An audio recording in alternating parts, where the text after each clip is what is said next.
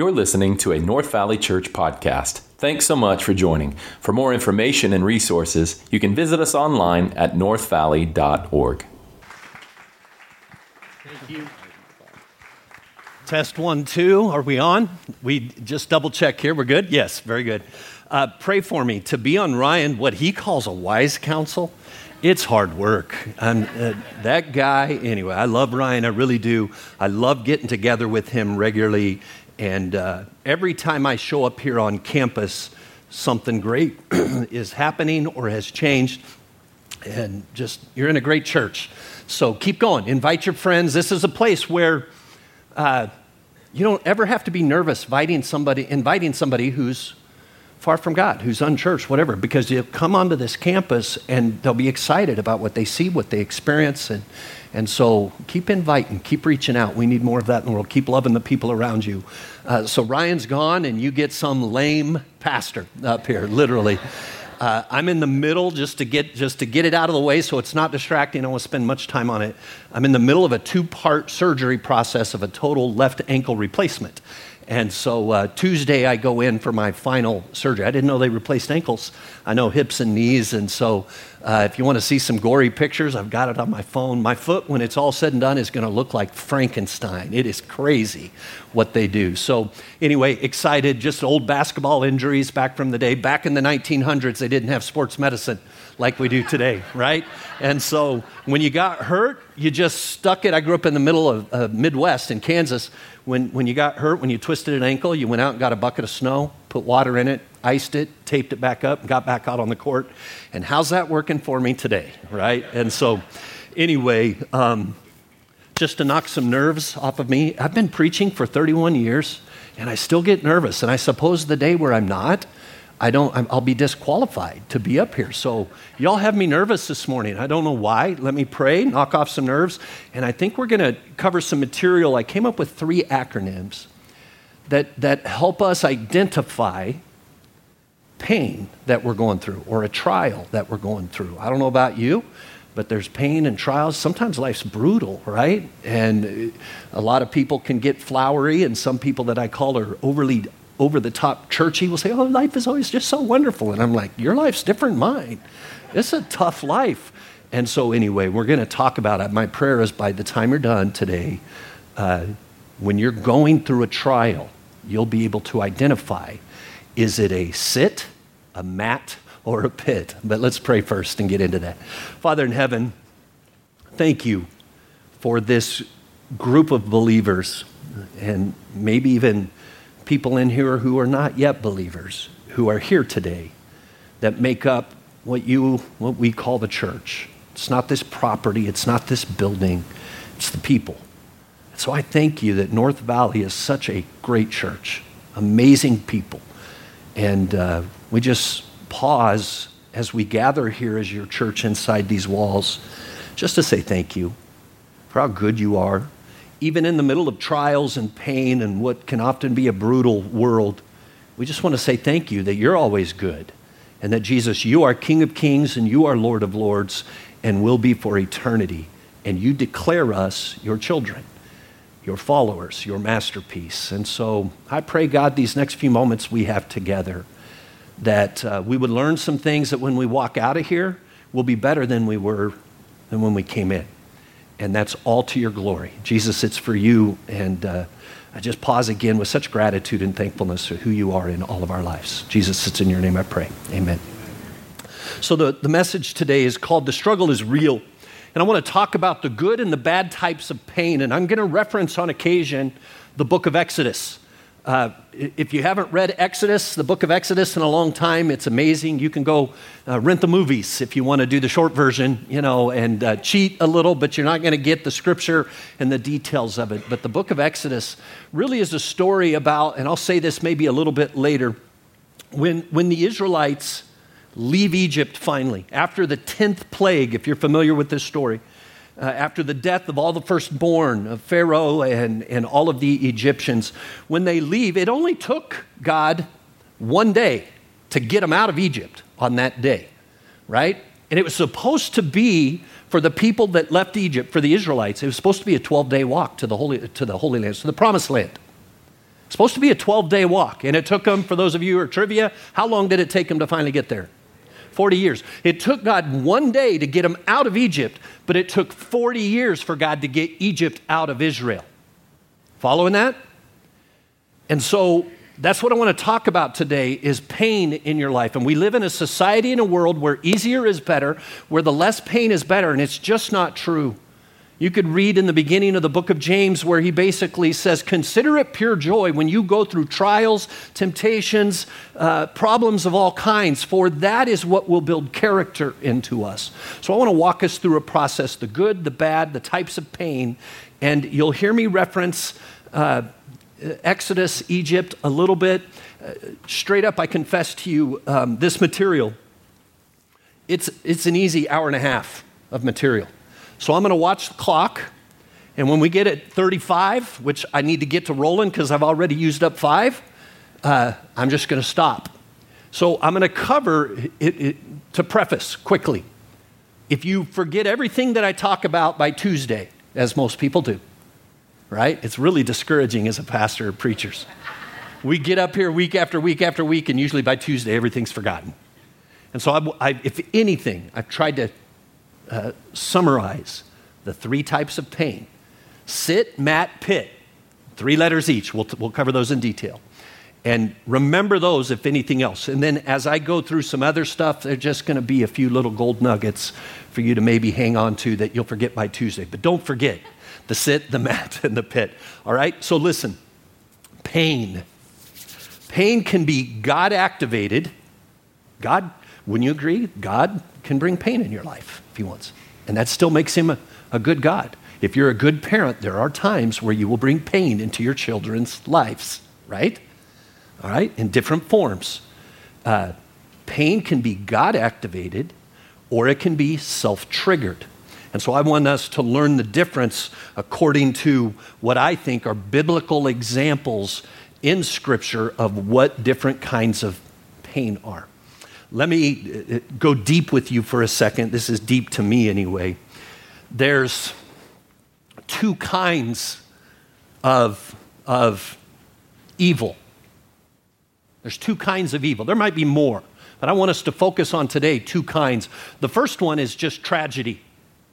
Going down I-17, somebody falls asleep, there's a car accident, you lose some loved ones. It's a tragedy. It's a form of evil, but it's not the worst kind of evil. That's just living in a cursed, fallen world since Adam and Eve from the beginning chose to disobey God, and it brought a curse upon our world, and we still live in that cursed world. It's just a reality, and it will remain under the curse until Jesus returns and makes even Lucifer take a knee and confess Jesus is Lord of Lords and King of Kings. And until then, there are just going to be some bad things, evil, tragedy that happens. The worst kind of evil is a word we don't use very often in our culture. Disney has a movie named after malevolence. Malevolence. What is malevolence when you think of evil? Malevolence is this. It's intentional ill will. It's intentional premeditated spite and hatred to try to destroy your life. It's betrayal that is premeditated. And most betrayal is malevolent. It's very rare to accidentally betray somebody. Pause and think on that. Betrayal wounds, betrayal hurts. Betrayal and malevolence can lead, it's one of the greatest tactics I believe the devil uses. He doesn't have to get involved so much. He finds empty souls that are searching and trying to fill a void, and he consumes it with covetousness, unforgiveness, bitterness, pride. And then people will go out, and all of us on occasion, if we're not careful, can be malevolent. It's dangerous as a follower of Christ to be malevolent. We shouldn't be because it's premeditated. But I have rarely seen betrayal be accidental. It's kind of like this. If it feels accidental, you're just thinking of the day it happened. But a ship begins to sink the first drop that enters. Even though it hasn't gone under, a ship begins to sink at its first drop. And if you're in the habit, none of us in this room would ever say, I want to be malevolent. but it's drip, drip, drip, drip. Stay out of Scripture, stay away from church, stay away from good people. I heard a phrase the other day, a quote. The guy said, show me the 5 people in your life that you spend the most time with, and I'll show you who you are. You're an average of those 5 people. Think on that. Don't surround yourself with malevolent people. You will become malevolent yourself. And so there's tragedy and there's malevolence. Hang on to that as we go through this. So here's the 3 kinds of pains. First, sit. It's an acronym. It stands for self-inflicted trial. The second one is MAT, and I'll get into the details in a minute, is maturity anticipated trial. MAT. Maturity anticipated trial. Self-inflicted. Anybody ever stuck your foot in your mouth? Self-inflicted idiocy, Maturity anticipated usually means God's more interested in your character than he is your comfort.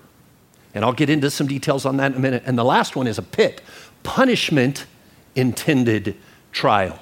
Nobody wants to be there. God's got a hand in that one. But anyway, let's get into those. So sit. The self-inflicted trial, most common pain, form of tragedy that we have in our life. Self-inflicted, it means God has given permission for us to be stupid, right? And if you're really humble and authentic, you will agree with me that you've had times in your life where you're really stupid. Raise of hands. And if you don't raise your hand, we shall dogpile you, cause you to cuss, sound stupid, and then you will join the rest of us, right?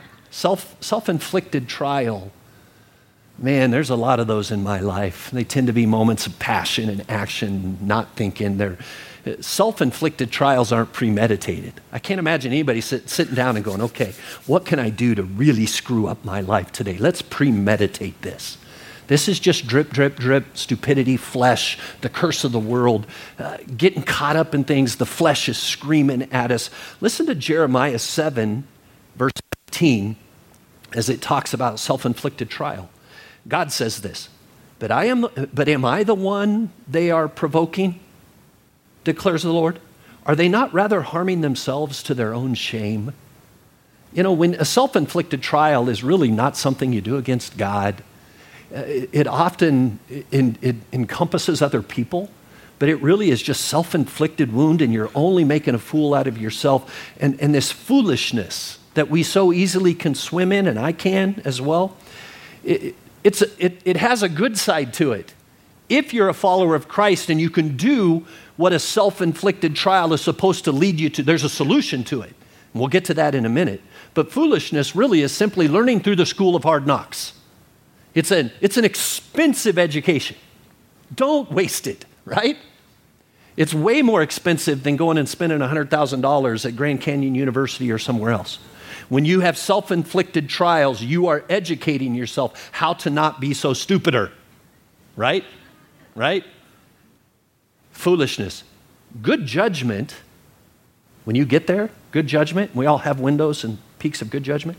Good judgment is the product of many poor judgments just corrected. Good judgment is a product of a bunch of poor judgments that we corrected. So how do we correct self-inflicted trials? Well, the word alone tells us what to do. There'll be a picture of a chair that should hop up behind me here. I don't agree with Pascal here in his full sentence, but I just like the image, and we can make this image work. All men's miseries, and let's include girls into this, women into this too, all right?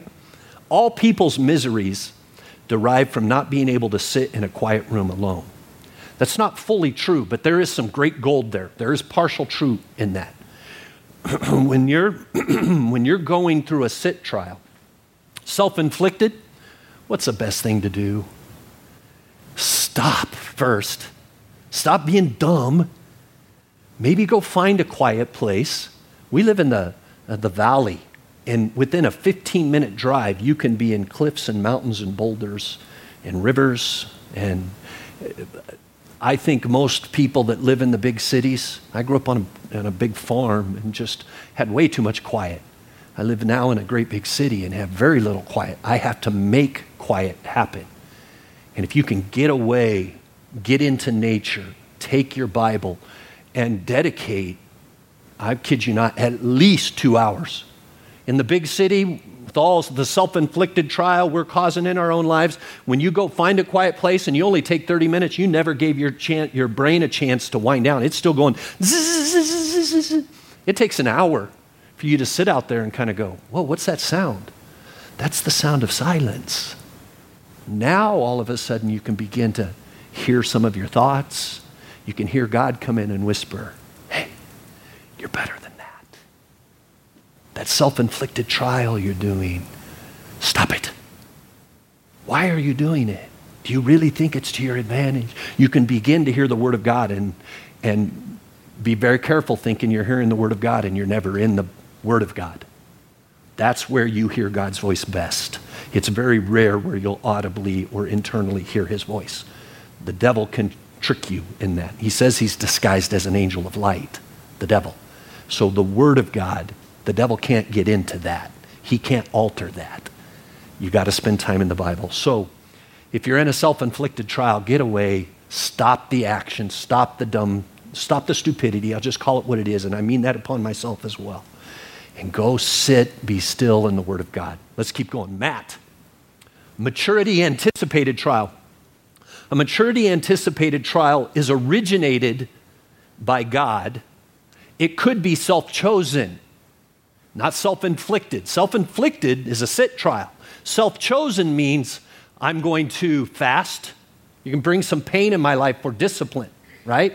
It means I'm going to take a short-term or a long-term mission trip, and I'm going to get out of my comfort zone. I'm going to break some of my old traditions and habits. I'm going to mess my life up on purpose a little bit because I know it's going to make me a better person. Maturity anticipated trial. If you're a follower of Jesus, this is the one that God will bring upon your life. Because when I say he doesn't care, I don't mean in a cold-hearted way. You just know the phrase, I don't care. I don't mean that cold-hearted way. It's just I'm not interested in messing with that much right now. God doesn't care about our comfort. We live in stinking America. You know, we live in America. It's not stinking. We live in an amazing America. We're absolutely comfortable. And so maturity anticipated trial is God saying, hey, I want to get the most out of you. I think you'll agree with me here that God invented gold, right? What do we have to do with gold to make it more pure, to mature it? We refine it, meaning you cook it down, heat it up. If gold could speak, it would be like, wah, stop it, right? It's pain. If God invented iron ore, what's it got to become? What's it got to go through to become steel, to become a sword that's sharpened on both? Think of the process. If that steel could speak, it would be whining and crying and moaning and screaming in pain as we turn it into a beautiful, dangerous, amazing weapon that we can wield, right? Gold and a sword and maybe another one. If God created the diamond, what's it got to go through to become what it does? And then into the hands of man, it's got to be cut, it's got to be polished. If that diamond could speak, it would be complaining a lot while it's becoming absolutely beautiful and amazing. So if God created the gold, and if God created the iron ore that becomes a sword, and if God created the diamond, he's also the creator of you and me. Jesus is the same yesterday, today, and forever. So if God takes those things through the fire to help them become better, what's God going to use in your life to help you become better? Pain, refinement, some aches, some discipline. And so many of us in Western and American culture, we're like, no, we don't want any pain in our lives to our own detriment. If you don't face the pain of discipline and the pain of God bringing maturity, anticipated trials upon our life, all you leave for yourself is the pain of consequences. If you go to the gym and work out regularly, that is the pain of discipline. If you don't go to the gym, work out regularly, and over on this side, eat healthy, it's the pain of discipline. If you don't, you have the pain of consequences. And this pain, believe it or not, is way worse. It's way worse. You have the pain of I should have been disciplined. Take care of the ankle. Make sure it's healed before I selfishly get back out on the court because I was that good. I just had to be on the court, right? Dumb, selfish. And I didn't mature it. So now I'm facing the pain of consequences. It's expensive. The first 10 days after surgery, just shoot me now. Brutal, brutal. Pain of discipline, pain of consequences. Listen to the book of James. I already mentioned this, but let's read it. Consider it pure joy, my brothers and sisters of North Valley, whenever you face trials of many kinds. Oh, James, I used to think he's just nuts. And as I get older, he makes more and more sense to me. He makes more and more sense. Trials of many kinds. Because you know that the testing of your faith produces what? Perseverance. It's such a gift. You ever come across people that just have deep perseverance? You're just like, how do they keep doing it? Just seems like they're getting their butt kicked all the time, but look at their positive, their attitude. They just rebuild. It's inspiring. Perseverance. And then let perseverance finish its work so that you may be mature and complete, not lacking anything. Sit down, reflect, ponder, is part of the sit, but a mat takes it to the next level. But go ahead and show the picture of what should I do in a mat situation. This is different. This is going a little bit deeper than sitting in a chair and reflecting. This is us in the face of God going, what would you have me do now, Lord? I'm not sure I caused this trial in my life. What are you doing to me? What do you want me to become? And we'll end the service here in just a few moments with 3 questions to ask when you're in a sit, when you're in a mat, and when you're in a pit. So I don't want to get there yet. Keep this picture up. Listen to 1 Corinthians 10:13. The temptations in your life are no different from what others experience. But I want to be special. No, you don't. You really don't, especially when it comes to pain. And sometimes you have this pain and just the brutalness of life ravaging around you, and you're like, why me, God? Well, according to what Paul writes in 1 Corinthians, the temptations in your life, the trials, the pains, they're no different from what others experience. And God's faithful. He'll not allow the temptations to be more than you can stand. And when you're tempted, he will show you a way out so that you can endure. I love that passage. My sons and I tattooed it onto the inner part of our finger, just 10:13 as a reminder that in the face of temptation, the temptation of pornography, the temptation to get angry at somebody when they're in your face and treating you wrong, the temptation, you pick whatever your vice is that the devil or your flesh likes to grab and think it brings joy into your life. The Bible says that when it's in our face, God provides a way out if you're looking for it. That's a promise in Scripture. And that it's not a temptation that he expects you to fall into. He knows it's a test in your life he's not tempting you. There's a Bible passage that says, we know God will test us. That's very different than God tempting us to sin. God would never tempt you to sin. He cannot do such a thing. He is the epitome of integrity. Integrity can't cause you temptation to cause you to potentially fall. But God has no problem testing, refining, pushing, challenging, allowing self-inflicted trials, allowing maturity-anticipated trials. And so what's the solution? You have the picture behind you. The picture, just get on your knees. Get a prayer mat. That could be anything. A prayer mat just means I'm going a little bit lower than sitting in a comfortable chair. I'm laying, and the Bible sometimes says I always have to say that very prostrate onto the ground. Some people, have you ever seen somebody in total misery and they literally go flat on the ground before the altar? Some churches have that kind of DNA about them. You know that person is going through some misery if they've just laid flat. Maybe that's what your mat needs to be. When you know that you're going through trials and pain and you haven't seemed to cause them, but God's going, I believe in you so much, I'm just turning up the refiner's fire a little bit. A good example is Job, right? You want to talk about brutality, the story of Job. We could bring in the life of Peter, we can bring in the life of Paul. They went through all kinds of trials, maturity, anticipated trial. So the third one is pit. punishment intended trial. And just for the sake of it, let's put the picture up and just leave it up there for as long as we can. A pit is punishment intended. This is God caused. Because if you're in this situation, you neglected the chair where you needed to go sit. And you've neglected the mat where you need to just lay down and just go flat before the Lord. Or at least get on your knees and cry mercy.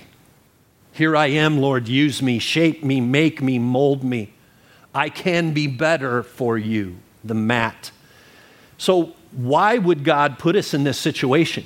Because number one, we didn't sit, we didn't mat, and so therefore we're still out of control. And he's like, if you will not stop yourself, I'm going to get you stuck. I am going to stop you. Usually people, sadly, I've prayed many prayers for family members and other people I love deeply. God, take them to their lowest point in life. I beg you not to take their life. Because it's usually at the lowest point in our life where we begin to get on our knees and look up and say, help. I can't do this on my own anymore. The pit is actually a gift from God. The pit. Why would he put us in here? Let me go there. If God knows he's about to lose you in eternity. If God knows you're living your life in such a way that you're separating yourself from him and that you are on the path towards hell for eternity, meaning he loses you. And I remind you, you are described by God as his masterpiece. When an artist has a showcase, a night, and they show up and they have champagne and everybody gets dressed up and you go walk through the artist's room and all the images and the artwork that he's done and you ooh and ah and it's a beautiful thing. He doesn't take his masterpiece and put it off in some dark corner. It's usually the spotlighted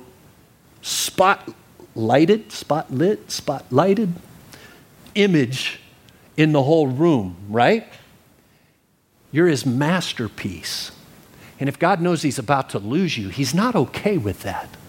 And he will. If he's going to lose you, it brings in desperation on God's part, the creator of the sun and the moon and the stars. He will begin to wipe you out, crush you, get you stuck in a pit, try to get you to your lowest point, because if he doesn't get you to turn around, he's lost you forever. And he's willing to do whatever he can to get you to go, whoa, what am I doing? And that often requires an extreme low point for some of us, you stubborn people. Have you ever thought about it as a gift that God just is bringing some annihilation into our lives because he knows we're on a path of destruction and he wants us to just come to him and ask for help and humble ourselves. Listen to 1 John 1:9. Let me get Revelation 3:19 first. God says, I correct and I discipline everyone I love. So be diligent and turn from your indifference. And it's sad that we can be so stubborn that God has to put us in a mud pit, get us stuck. And here's what's crazy. If you're living in sin, you think, if you're not careful, you're the one that's actually, it started where you should have just you should have just gone and sat down. Or you should have got down on your knees and onto your mat, but you didn't. So you just slowly, steadily, I hate having this leg. I can't be as dramatic where I can't do it. Where all of a sudden you have sunk yourself and you're here in the mud and you're like, this is the life. And you're like swimming in your cesspool of sin. And the people that love you and speak truth to you and are willing to say, what are you doing? Why are you doing this? And we push them away because we think this is the good life as we swim in our cesspool of sin. In fact, we get so used to it, you get around the stink long enough. I grew up on a Kansas farm where we had this 5,000 acres, hogs and sheep and cattle. And I swear my dad just liked to be cruel. Every night before a dance, I'd get dressed up and he'd say, I need you to go swing by and check on the hogs real quick. And I'm like, I just put on cologne, dummy. Why would you? The stink can get on you, but it's fascinating if you get around it long enough. It doesn't smell anymore. Anybody ever had sewer problems where you needed to call in a professional plumber and you stood on the side and watched And you're like 10 feet away and you're like, and he's like, and he's just not even having an issue whatsoever. He's used to it. The stink is gone and he's gotten used to it. We can do that with our sin. And the people around you are like, come, what are you doing? And you're like, no, join me. I'm in my hot tub. This is the life, baby. And everybody around you's like, why are they doing that to themselves? That is the pit. It's the worst place you can be, but at the same time, it's the best place. If that's what it is required to get you out of it. I correct and discipline everyone I love, so be diligent and turn from your indifference. If you're in a pit, what do you do? 1 John 1:9. If we confess our sins, he is faithful and just to forgive us our sins and to cleanse us from all wickedness. So the solution when you're stuck in the pit of sin is stop digging, stop swimming, humbly ask for help, repent and rise up. Repent and rise up. I'm through my main 3 points. I'm looking at my time and we're good. I'm just now sifting through some gold nuggets that I think we should hold on to. What is the central difference between sit, mat, and pit? The central difference could be spoken just in the word I. I said I was going to relate this to the Exodus. I'm losing a lot. When you read through Exodus, read through thinking sit, mat, and pit. But God used the 10 plagues to humble, to crush, refine, to get Pharaoh, to get him out of there. There's this phrase that was said all the time. We say, what's the phrase Moses always said to Pharaoh? But do you know what it says immediately after that? That's only half the sentence that he actually spoke every time he confronted Pharaoh. Let my people go so that they may come out and worship the Lord. So I want to talk briefly about, as we're focusing on the pain in our lives that sometimes is caused by what I think a Western culture behavior. Freedom. If you were pushed into a corner and had 10 seconds to define freedom, how would you define it? Careful. Freedom often we think is about me, myself, and I. I get to do what I want to do. I live in a free country. This is what I get. I'm free. Let my people go is what freedom would sound like if that's the definition, if he just stopped it there. Let my people go from the tyranny of Pharaoh so they may fall under the tyranny of God. Tyranny should not be the right word used there. It's not the right word. But do you see what I'm saying? Slavery, we hate that word in our culture today with reason. Bondservant means slavery. The Bible, I wish the translators, when they use the word slavery, they should have used the word bondservant. You want to do a fun Bible study?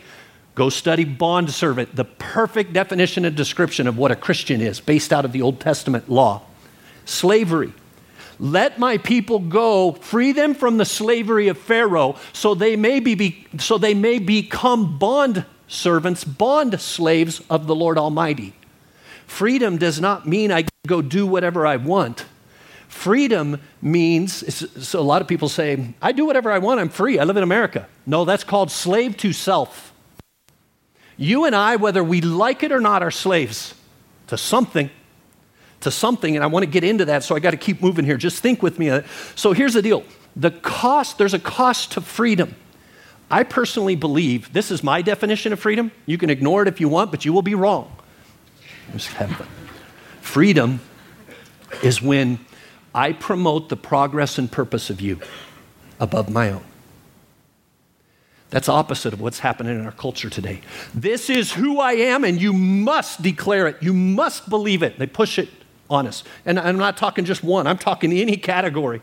We live in America today where we think freedom is what I want, and you have to believe it, accept it, live in it with me. No. Freedom is when I decide to not promote myself and what I want in life. Jesus says, die to self and pick up your cross. What's my sacrifice? Who's going to be the leader and the tyrant in my life? If it's me, I'm a slave to self. Freedom is when I promote your progress and your purpose and trust God to take care of my own progress and purpose. And I don't live for self, I live to serve. That's freedom. And that's what, man, if we could have an American leader step up and start preaching that. So there's a picture of two images. It might be kind of hard to see on the screen. Two pyramids. I want to hit this quickly. Hierarchy of attention. You have a hierarchy of power in your life, of who leads you, who's at the top of your pyramid. It's real easy for a Christian to say, oh, God is, of course. Oh, God is, of course. You need to answer that question on a sit or on a mat. Or if you have to, you eventually will in a pit. Because if the Father, Son, and the Holy Spirit are not at the pinnacle, as I said, it took God one day to get the Israelites out of Egypt, but it took 40 years to get Egypt out of Israel. They continually had idols. An idol is when something is at the top of your pyramid and it literally influences every decision you make. And sometimes that can happen just subconsciously. To honor the Lord, the word honor in the Bible could be translated to make heavy. Die to self and pick up your heavy. What's your heavy in your life? Because if your heavy is not the Lord, He is going to sit you, mat you, and pit you until you get so desperate you're at rock bottom where you finally go, you are my heavy. I'm sorry. I've been living all for myself or for something that's mine. And God's like, you own nothing. That's the good life when you basically recognize, I own nothing. God owns it all. And so as you just look at this, there's tension between tyranny and anarchy. This is a whole nother message another time. Ask Ryan to have me back if you think it is good enough today, please. I'll come back and we'll keep building on this. I've got to leave that where it's at. Father, Son, Holy Spirit, if people and things, be careful. It's so easy for you as a follower of Christ to think God, the Father, the Son, the Holy Spirit are your heavy when they're not. And that's where the Bible says there's safety in an advisory of counsel. Who are the 5 people in your life that you spend the most time with because you're an average of them put together? And you need to surround yourself with people. You can't be answering questions like this all by yourself. You need to surround yourself with people who are integrity and character and love. And they look at you and they're like, you think the Father, Son, and the Holy Spirit are your heavy? They're not. And you go, you can't judge me. They can judge you if you trust them, if they truly love you. And the people that truly love you will speak the hard truths to you. Stop pushing them away. I've got to wrap this up. So what's God looking for? Give me a minute here. He's looking for, and we'll wrap this up, I'm in trouble on time. He's looking for humble heroes. I want you to think about that. And I love this. There's a big debate going on in society right now about can women lead, can women serve under the umbrella of Christianity, can women preach and teach, can women be elders? And it's just ridiculous how we Christians argue and fight over the dumbest things. All right? It's just ridiculous.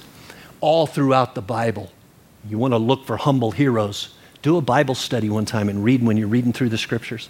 Start looking for God, how God used women to intervene and stop the judgment of God and bring about the incredible blessings of God. And men too. Humble heroes are men and women. When I think of humble heroes, there's an image that I have a tattoo sleeve I'm working on. This one image, I'm going to do a black and white version of this inside the part that'll make me cry because it's so tender. This is Aaron and Hur and Moses in the battle of the Amalekites. And when Moses did this, he continued to win. Joshua down would continue to win with the Israelite army. When he'd get tired and his arms would come down, they would begin to lose. So Aaron and Hur, humble heroes with Moses, get in. They sit Moses down on some rocks and they hold up his arms, the act of worship. The act of being in a sit, a mat, or a pit is here. This is what you do in both of those attitudes. And when you do this, God intervenes in your life and makes you better and makes you incredible. And I love that imagery. So in Exodus, Moses, I got to end with this. When Moses, he's answered, they're in the wilderness. And he has all day long, he's being the judge. People are coming in with the problems. Well, so-and-so took my clothes, or so-and-so stole my money, or they offended me by saying this. And Moses had to be the judge, and there's 1 million plus Israelites. He asks his father-in-law shows up onto the scene. And he's like, Moses, what are you doing? You can't handle this pressure. You've got to get some other people around you that help you carry this burden. The 5 most people you spend time with determines your sit, mat, and pits in life and whether or not you can get out of them quickly. And here's what the father-in-law said to Moses. Listen now to me, and I will give you some advice. May God be with you. You must be the people's representative before God and bring their disputes to him. Moses, teach, and this is spoken to us. As followers of Christ, we've got to teach the decrees. Do you know the teachings and commands of Jesus and the instructions? And teach and show them the way they are to live and how they are to behave. But you're going to need some help. 4 things. Select capable people. People who fear God. People of the truth. And people, is a weird one, hate coveting. When you begin to covet, you begin to desire other people's things. You're not promoting their progress, their purpose. You're beginning to be malevolent when you covet. Why did they get that? Why do they have that kind of joy? You're on the dancing on malevolence. And then appoint them as officers or officials or leaders over thousands, hundreds, 50s, and 5s. Teach and show. You're capable. Do you fear God? Are you a person of the truth? And you hate coveting. When you're going through, here's the last 3 questions to take home. When you're going through sit, Matt, and Pitt, and the band, anybody else, come on up. I'm wrapping this up. When you're in a sit, when you're on a mat, or if you're stuck in a pit, ask the same 3 questions. God, what am I afraid of? This requires a journal. This requires you writing in the margins of your Bible. That Bible is meant to be shredded just over use. A Bible falling apart belongs to somebody who isn't. Right? And you're writing out, what am I afraid of? And this is not the time to write spiders. I'm asking you to go deep. What am I afraid of in life? What do I fear? Who do I fear?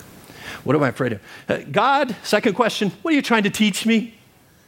When you're in a sit, when you're in a mat, what a beautiful question to ask. What are you trying to teach me here, Lord? You're in a humble position to ask that question, and listen. It requires the word of God. And the last one is, what does love require of me? What does love require of me? How shall I behave from this point forward? If I'm on my sit, what am I afraid of? God, what are you trying to teach me? And as I get up out of this chair, how shall I now behave? What is love? God is love. God, what do you require of me? How do I behave?